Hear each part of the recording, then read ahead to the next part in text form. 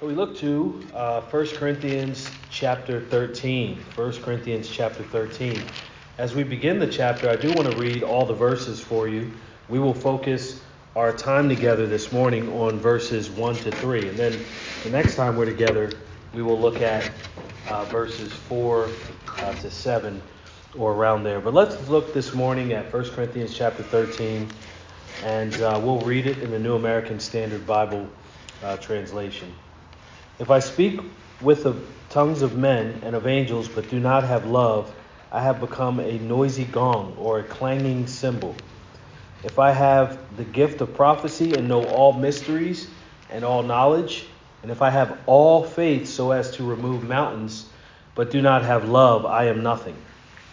And if I give all my possessions to feed the poor, and if I surrender my body to be burned, but do not have love, it profits me nothing. Love is patient, love is kind, and is not jealous. Love does not brag and is not arrogant, does not act unbecomingly, it does not seek its own, is not provoked, does not take into account a wrong suffered, does not rejoice in unrighteousness, but rejoices with the truth, bears all things, believes all things, hopes all things, endures all things. Love never fails, but if there are gifts of prophecy, they will be done away. If there are tongues, they will cease. If there is knowledge, it will be done away. For we know in part and we prophesy in part. But when the perfect comes, the partial will be done away.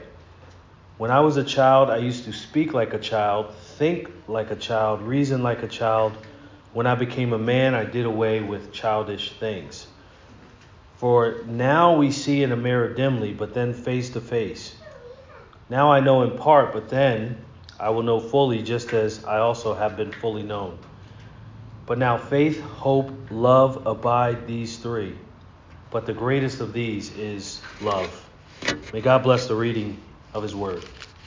When we look at 1 Corinthians chapter 13, verses 1 to 3, we're looking at a text that still deals with the central conflict that I believe permeates most of 1 Corinthians as a whole, and also is a conflict that Paul is trying to resolve. And I think to this point he has employed several different ways in which he wants to resolve that conflict. But I've simply entitled this sermon Motivated by Love. Motivated by Love, because that is what Paul is dealing with as it relates to this particular context. It is our motivation for what we do. The text before us deals specifically with the excellence of love. The excellence of love in this way. The excellence of love to eliminate division. So it's the excellency of love to eliminate division, because that's what Paul is trying to correct overall in the lives of the people in the Corinthian church. But also, he wants them to employ love to maintain true Christian unity with respect to the spiritual gifts. So he wants them to employ love so that they can maintain true Christian unity with respect to the spiritual gifts. It is why before he defines what the gifts are, he defines how to use them, he defines who are the recipients of the gifts, he defines overall who is the source of the gifts, namely the Holy Spirit, functioning completely and cooperatively together with Father and Son to employ the gifts in the life of the church and to distribute them as he wills. But it is that love in its most excellent, superior motive, it's the driving force behind practicing the gifts. That's what Paul is about to explain in the verses before us. What he is not saying is that love replaces the gifts. Love does not replace the gifts. Love does not replace the need to practice the gifts or measure or test the gifts. So he's not saying that love excels in such a way beyond those things that they're no longer of use to the church. And I'm speaking to a particular ideology that wants to set love against proper practice and proper theological thinking and all the things that God has commanded us to do. The idea that, especially as the holidays are surrounding us and you're with family members who may not know and love the Lord Jesus, that their ideology is love absent of conflict or truth or careful thinking. But that's not what Paul is saying. He's not saying love one another and you get to not do anything else. What he's saying is that love helps us to practice the gifts according to God's design. So he says that is the most excellent way. It's not enough to simply love, and it's not enough to simply practice the gifts. You must love so that you're practicing the gifts in a way that God has designed. Here then, as we look at the first couple of verses this morning, and as we introduce kind of just a soft outline approach to what this chapter is really about, here then, love in the first few verses, as you look at those first couple of verses, is explained as superior in its excellency. And it's explained that way to best build up the body of Christ. And what Paul does is he explains different permissible hypothetical scenarios, demonstrating why love is proper action, tied to proper motive. I'll say it again. Paul explains the best way to build up the body of Christ. He provides hypothetical scenarios demonstrating why love is proper action, tied to proper motive, tied to God's motive, and intended action toward others in the church. So God is certainly concerned that what we do in love. That what we do for the love of the body of Christ, for the love of His honor, loving Him. But the driving force should be love for one another. When you look at verses 4 to 7, Paul outlines what love is and what love is not. He outlines how love should function as he writes to them, and then how love ought not to function. Lastly then, as you look at this and we begin to wrap this particular chapter up, Paul explains the excellency of love, the efficacy of love, meaning its effectiveness, and the consistency of love as one matures in the perseverance of the saints. So that love is consistent in the heart of those who truly belong to the Lord and who truly have fellowship in Christ. That the Christian is known for many things. But what Paul gets to is the Christian is known by their love. By their love for one another, their love for Christ, and how that functions. Not simply in word, but in deed. But first, you and I, we look at the first part that I mentioned. We look at love explained as superior in its excellency to build up the body of Christ through these hypothetical scenarios. And I'll explain why I'm calling them that. Because I do believe that is the basis upon which Paul establishes the point of love's excellence first. Paul began to explain for the purpose of showing why love should be the chief motive of practicing the spiritual gifts and even fellowshipping together. He explains some things that he envisions that would help us establish that. Look at verse 1. If I speak with the tongues of men and of angels, but do not have love, I have become a noisy gong or clanging cymbal. So you'll notice here, and you'll notice later in verse 5, love never allows or enables us to accomplish God's will apart from His revealed will. Love does not use or perform unrighteousness in order to ensure righteousness. So love does not force us in a direction that would be unrighteous, that would be against God's will, against His word, and simply because we say we love somebody and we want to achieve some motive for them or some outcome for them, that we can employ whatever that means is.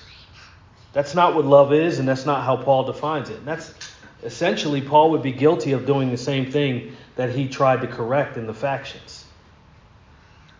Rather, where Paul first began, he began with this notion. It is this, that if one practices things, even things which are deemed beneficial to others, or even to those in the Lord's church, and the motive is not love, then they have done nothing at all. I'll say that again. If one practices things, even things which are deemed beneficial to others, or even to those in the Lord's church, and the motive is not love, talking about the motive, because true love is love in action. The motive is not love, then they have done nothing. They've done nothing at all. No matter how religious they sound, no matter how beautiful they sing, no matter how righteous they appear in their performance, if they are not motivated by love, they have nullified everything that they've done. They've done nothing. This then shows us something that I think is very important for you and I. It shows us how the essence of true Christianity should be. Paul is getting to the essence of true Christianity. There's not factions. There's not partiality. There's not anger. There's not unrighteousness. There's not competition. There's not hero worship, personality of cults. There's love. There's love for one another. That sounds so strange because so many don't practice that. And it's impossible for the world to practice that. It is why I say the Christians are known for their love. A love that is not birthed in them and a love that's not sourced in them, but a love that is formed fully in them by them being born again. All these terms that you see today about being other-centered or caring for others doesn't get close enough. It doesn't get close enough.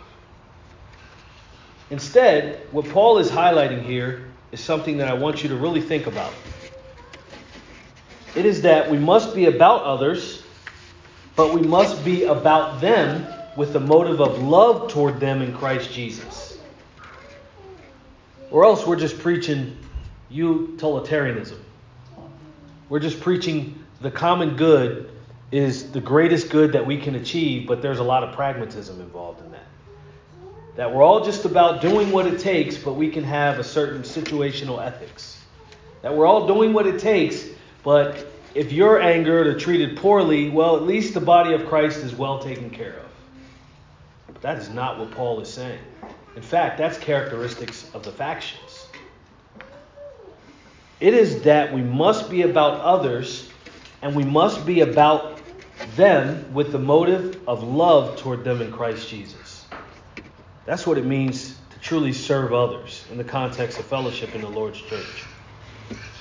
Well, why am I saying this? Because so much of Christianity confessing today, they're doing what the factions did.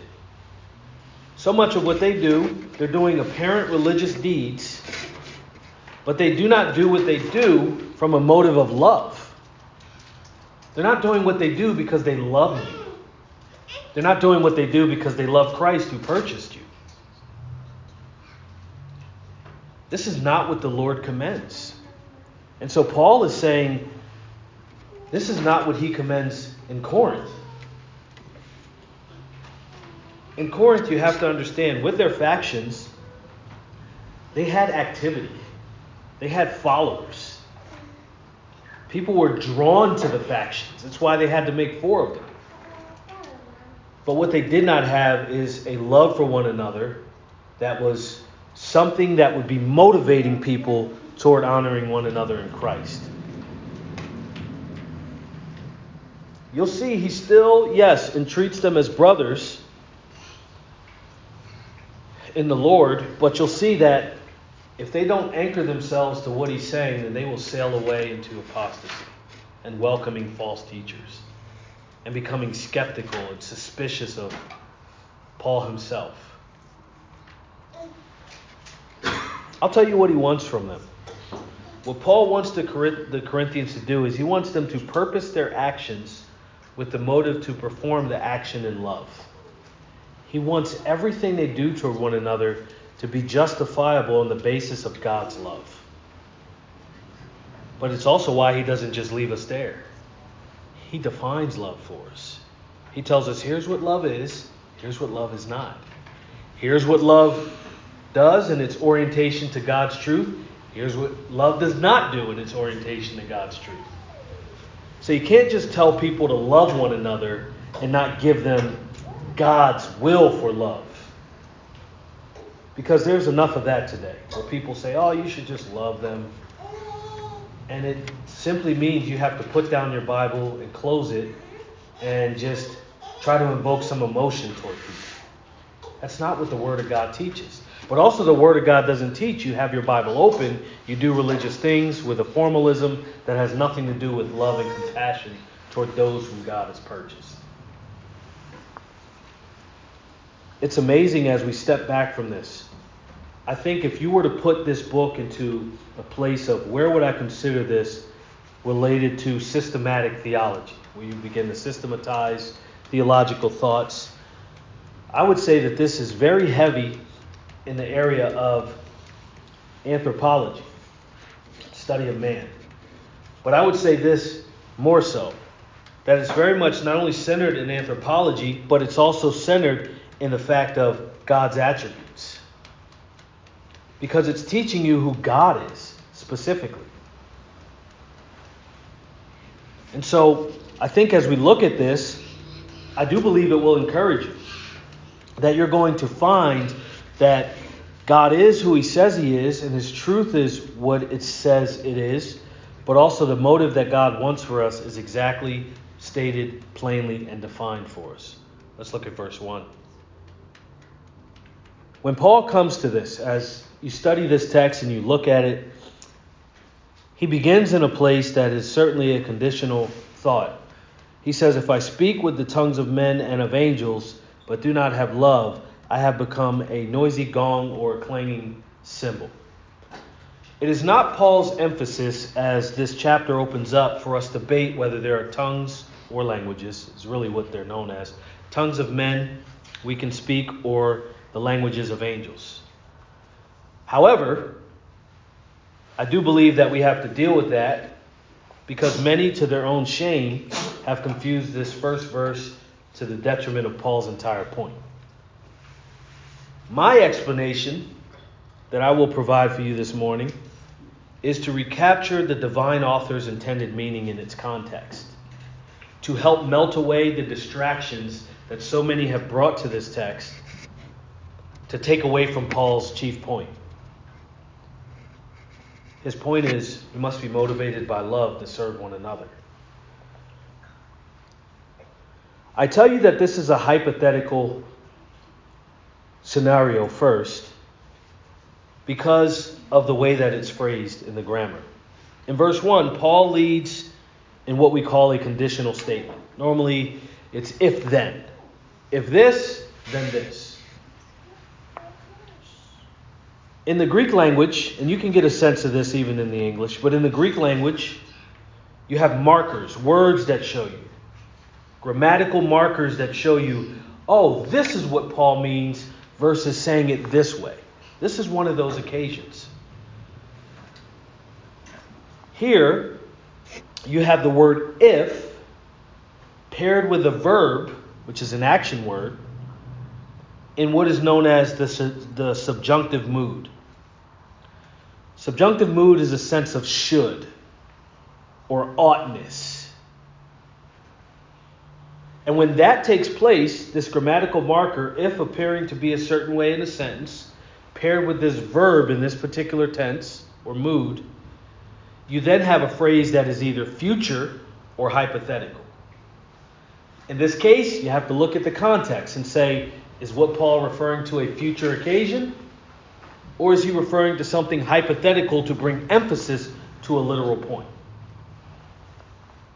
The point here is not for Paul to introduce the tongue of angels. It's not the point. Or to have us distinguish between the tongues of angels and the tongues of men. Rather, keeping his point in firm view, the point is to emphasize the supremacy of love as a motive to exercise the spiritual gifts. That's his point. The supremacy of love as a motive to exercise the spiritual gifts. Rather than simply exercising the gifts devoid of love. Let me pause here. Many do come to this text and say, well, there must be a prayer language to angels, a tongue of angels, and all the rest. Don't believe that's what Paul is saying. I believe that the whole construction is certainly one of a hypothetical scenario. A hypothetical scenario that is employing hyperbole. What you understand to be, I am so hungry, I can eat a horse.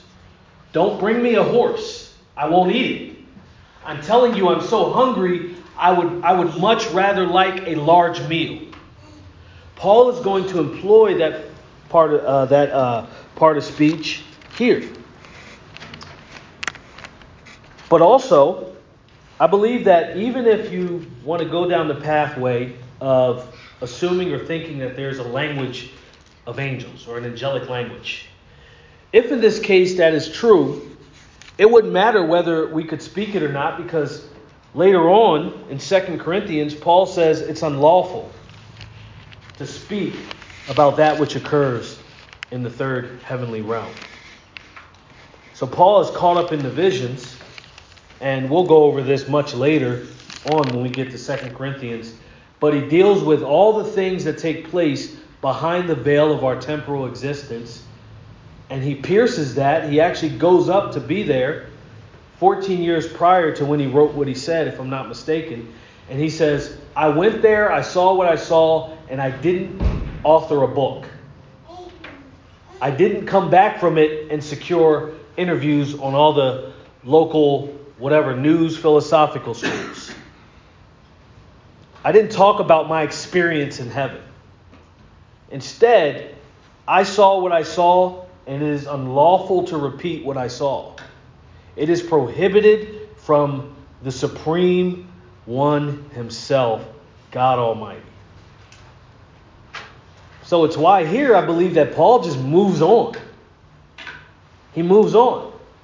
But essentially he's saying, even if you could speak in the languages of men, or if you could speak this angelic language, and if you did it without love, you've done nothing.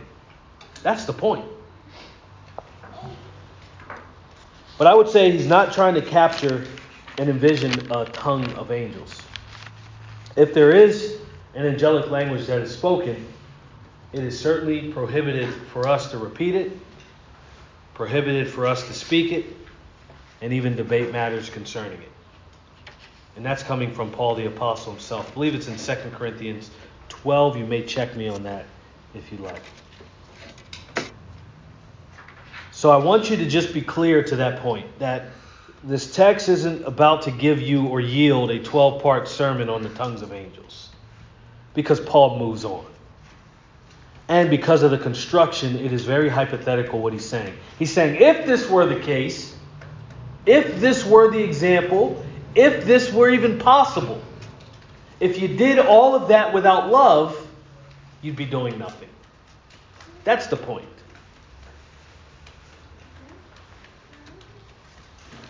And I would say those who want to debate that point are what you find. They find themselves in the second part of verse 1. I have become a noisy gong or a clanging cymbal. Because the point is not to debate the nuances of this. The point is to understand that what you do, what is revealed, what is supposed to be done, had better be done with a motive to love one another, to accomplish what God wills and desires for the operation of that gift.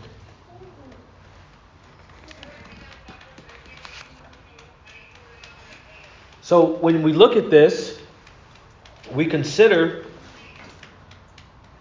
that what Paul is really driving us toward and comparing is true worship versus performance. True worship versus performance. Genuineness versus disingenuity. Already Paul here is starting his argument that will flow through this text. I'll repeat it again. It is better to have love and practice what God requires toward others than to neglect love and practice what God requires out of a sense of mere duty and formalism. It's better to practice what he requires than to have love. When he says the brass sounding or clanging cymbal, they're sounds without order or beauty. You're taking that which is beautiful and introducing chaos to it. Wouldn't that be the same of practicing gifts without love? You're taking that which God intended, and without love, it's disorderly, it's chaotic. But the goal is not to simply, when you think of these instruments that he introduces in making his point, the goal is not simply to make a sound when you think about playing an instrument. The goal is to make an orderly, coherent, and beautiful musical composition. That's the goal. When you pick up the instrument, the goal is to make a sound that is unified, majestic, pleasing. That is Paul's point. Coherency is Paul's point as well. A great argument against employing any of these without coherence, understanding. So it is with love, as both the practice and motive of the gifts in operation. Paul says without love, the gifts are chaotic, disorderly. They have no purpose because they're not used for the purpose intended. They're not used from the source intended. It's why so much of what we see in religion today is just business. It's just cold business. There's no true love. There's no compassion. There's no heart. It's just business. But that's not what Paul envisions. Because guess what? They were already doing that in Corinth. Chloe's people already told him they're just doing business here. And Paul says, no, we're not going to do it that way. Because that's not what God intended. So let me show you, let me write you a letter and explain to you how you're supposed to fellowship. How you're supposed to care for one another. So that it doesn't just become business. Verse 2. The same condition that I explained grammatically for you to give you an understanding, to provoke further study perhaps. Verse 2, Paul here goes to the same condition. Okay? There's three conditions. He's still dealing with a hypothetical condition. He is not envisioning in verse 2 that one would possess all these things. Look at verse 2. If I have the gift of prophecy, suppose someone could have that gift. But he says, and know all mysteries and all knowledge, and if I have all faith, so as to remove mountains, hyperbole, but do not have love, I am nothing. So this is the issue. It's not that he's saying that one possesses all of these things. He's already contended and argued against that in the previous chapter. He's already said, we all don't have all of these gifts. However, he is not envisioning, as I've said, that all possesses the full extent of these gifts. He's not saying that all have extensive prophecy. He's not saying that all have all faith so as to remove mountains, or even some have it. Rather, he is saying hypothetically that if one were to possess the fullest extent of all these gifts and their functions, and to do so with true love as the motivation behind the practice, namely the love of Christ, to not do that would then to be doing nothing at all. It is not simply to have nothing, but it is to mean that you are nothing. It's not simply that you have nothing, it's that you are nothing. Paul says it that way. He says, if I have all these things and I do not have love, look at what he says. He doesn't say I'm not doing anything. He says, I am nothing. I'm nothing.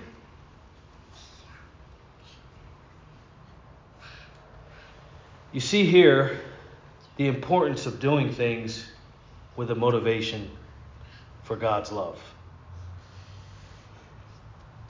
He says you are nothing if you do it the other way. For what are we really if we do not act as we do based on the love of Christ to us and flowing through us. What are we really? We're nothing. If we just show up and we just gather here just because we have carved out this time, and for so many that flock together just because it's become a tradition.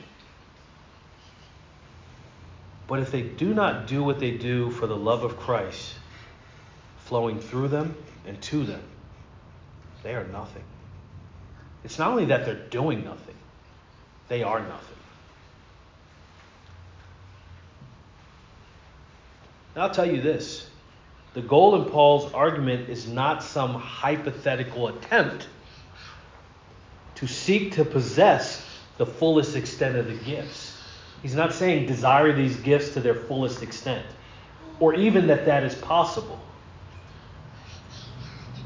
Again, earlier in chapter 12, Paul already indicated not all persons possess all the gifts. Not all persons possess all the gifts.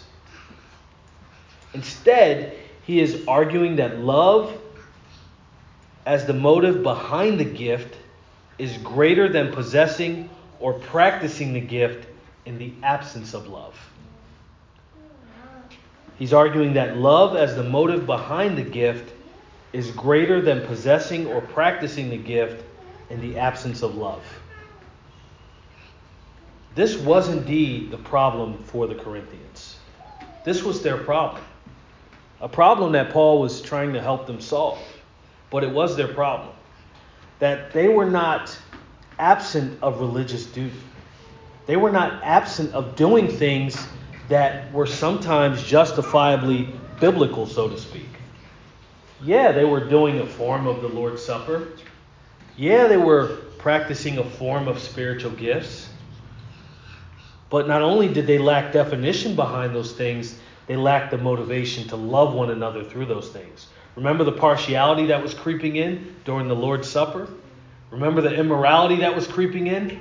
Oh, well, sure. Well, we're okay with a guy loving his wife. Well, no, not when there's adultery and idolatry involved in that. They had along the way perverted things. And with that, you had the absence of love and compassion toward one another. They were competing against one another.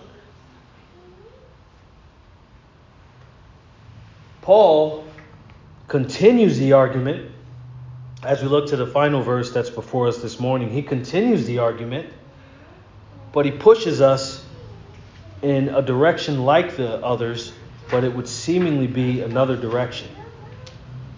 Look at verse 3. And if I give all my possessions to feed the poor, and if I surrender my body to be burned, but do not have love, it profits me nothing. He goes to who we are and what we gain or lose. Who we are and what we gain or lose when what we do is void of love. He explains the futility or uselessness of self-sacrifice if, one, you do self-sacrifice for pride and boasting. Two, if there's the absence of love in Christ as the motivation behind the act. You can give everything you have away, and it could benefit people who receive what you give. You can surrender and sacrifice yourself on behalf of others. But if those acts are not marked by a Christian love, a Christ-like love for the body, the individuals, the parts who make up the whole, and also Christ himself, you gain nothing. Again, you are nothing, you've done nothing. I would tell you this already disqualifies so much of the acts so many make today when they claim it's all for Christ. They say it's all for Christ. I do this for the Lord. I do this for you. I do this for Christ. And you get within a few feet of them, and you recognize very quickly they don't love you or him. It's all for nothing. There was no benefit to it. There was no honor for him in it. There was no love for you because of it. and they haven't gained anything eternally for it. It was an empty transaction.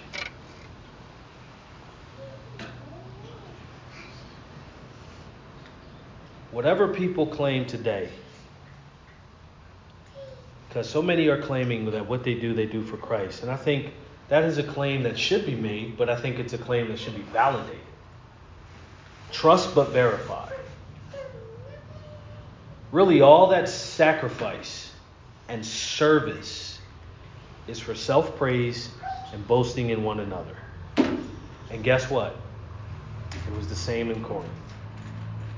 That Paul wrote to them and said, you're doing this for yourselves. I'm trying to teach you to do this for one another. I'm not just teaching you to do it. I'm not teaching you to fake it until you make it.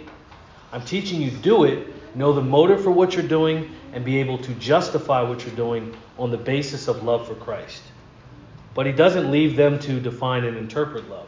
He's actually going to show them what love is, how love acts, how love doesn't act, so that they can test if those deeds are done with a love for Christ.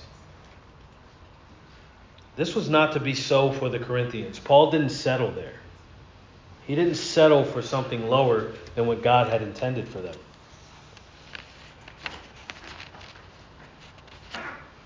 I think Paul goes through these epistles in his life as I'm looking at more of who Paul really is. I think he deeply cares for how people feel, and I think he deeply cares for how people feel about him. But Paul made up his mind that he was going to love them in spite of that.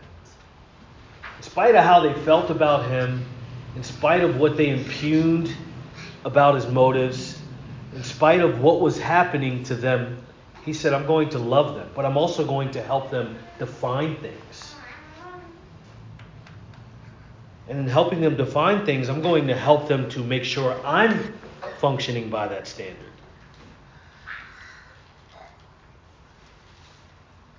He wanted more for them. He wanted more for the Corinthians. There is no benefit or profit in terms of edification, in terms of building one another up.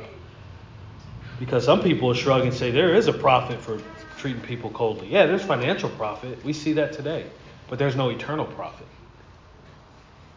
You can become very rich and well off from avoiding the things that God tells us to do. It's called the world system. That's not what Paul is aiming for. When he speaks of benefit and profitability, he's talking about things tied to their edification value. Meaning, in God's economy, building someone else up is of greater value than just doing a deed that's transaction. I have to build them up.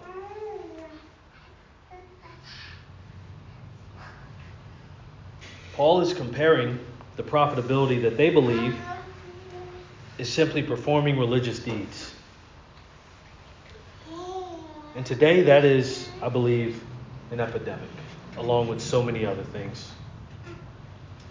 But it was in Paul's time as well. And his remedy was to define love, to motivate and spur the Christians on to love. I don't think he sounds different than Jesus. The world you will know you are my disciples if you what? Love one another.